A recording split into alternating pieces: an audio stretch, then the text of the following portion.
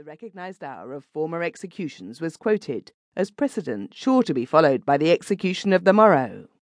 In others, it was asserted that Robespierre and his party would purposely depart from established customs in this, as in previous instances. Dozens of wild schemes were suggested for guessing the hour by fortune-telling rules on the cards. Bets were offered and accepted among the prisoners who were not condemned to death, and witnessed in stoical mockery by the prisoners who were. Jests were exchanged about early rising and hurried toilets. In short, every man contributed in assertion, with one solitary exception. That exception was the Girondin Duprat, one of the deputies who was sentenced to die by the guillotine.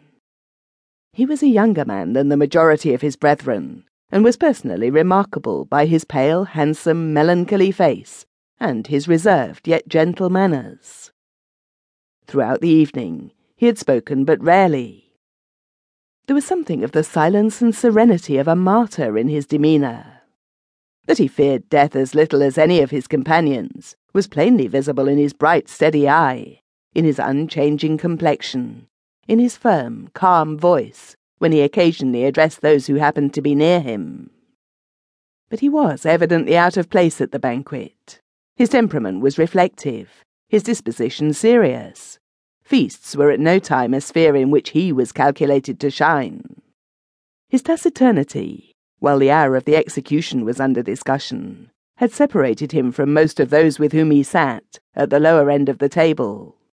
They edged up towards the top, where the conversation was most general and most animated. One of his friends, however, still kept his place by Duprat's side, and thus questioned him anxiously, but in low tones, on the cause of his immovable silence. "Are you the only man of the company, Duprat, who has neither a guess nor a joke to make about the time of the execution?" "I never joke, Margeny," was the answer, given with a slight smile which had something of the sarcastic in it. "And as for guessing at the time of the execution, I never guess at things which I know." "No?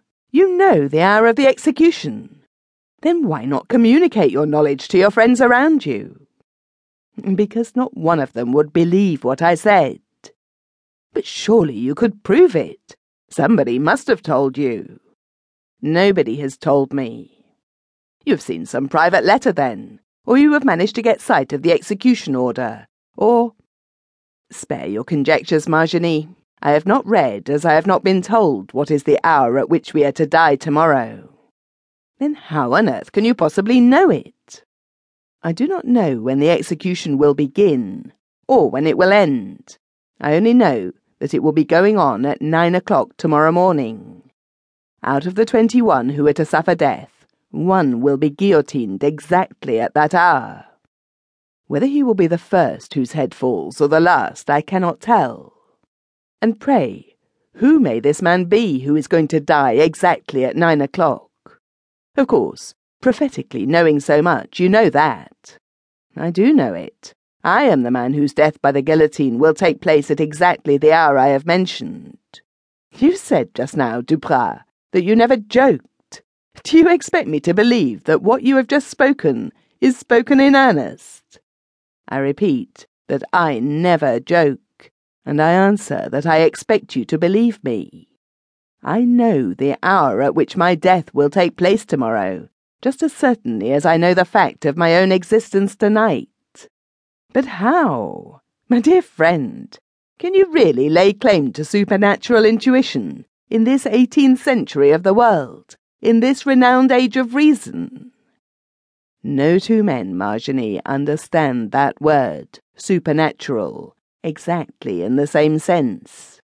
You and I differ about its meaning, or, in other words, differ about the real distinction between the doubtful and the true. We will not discuss the subject.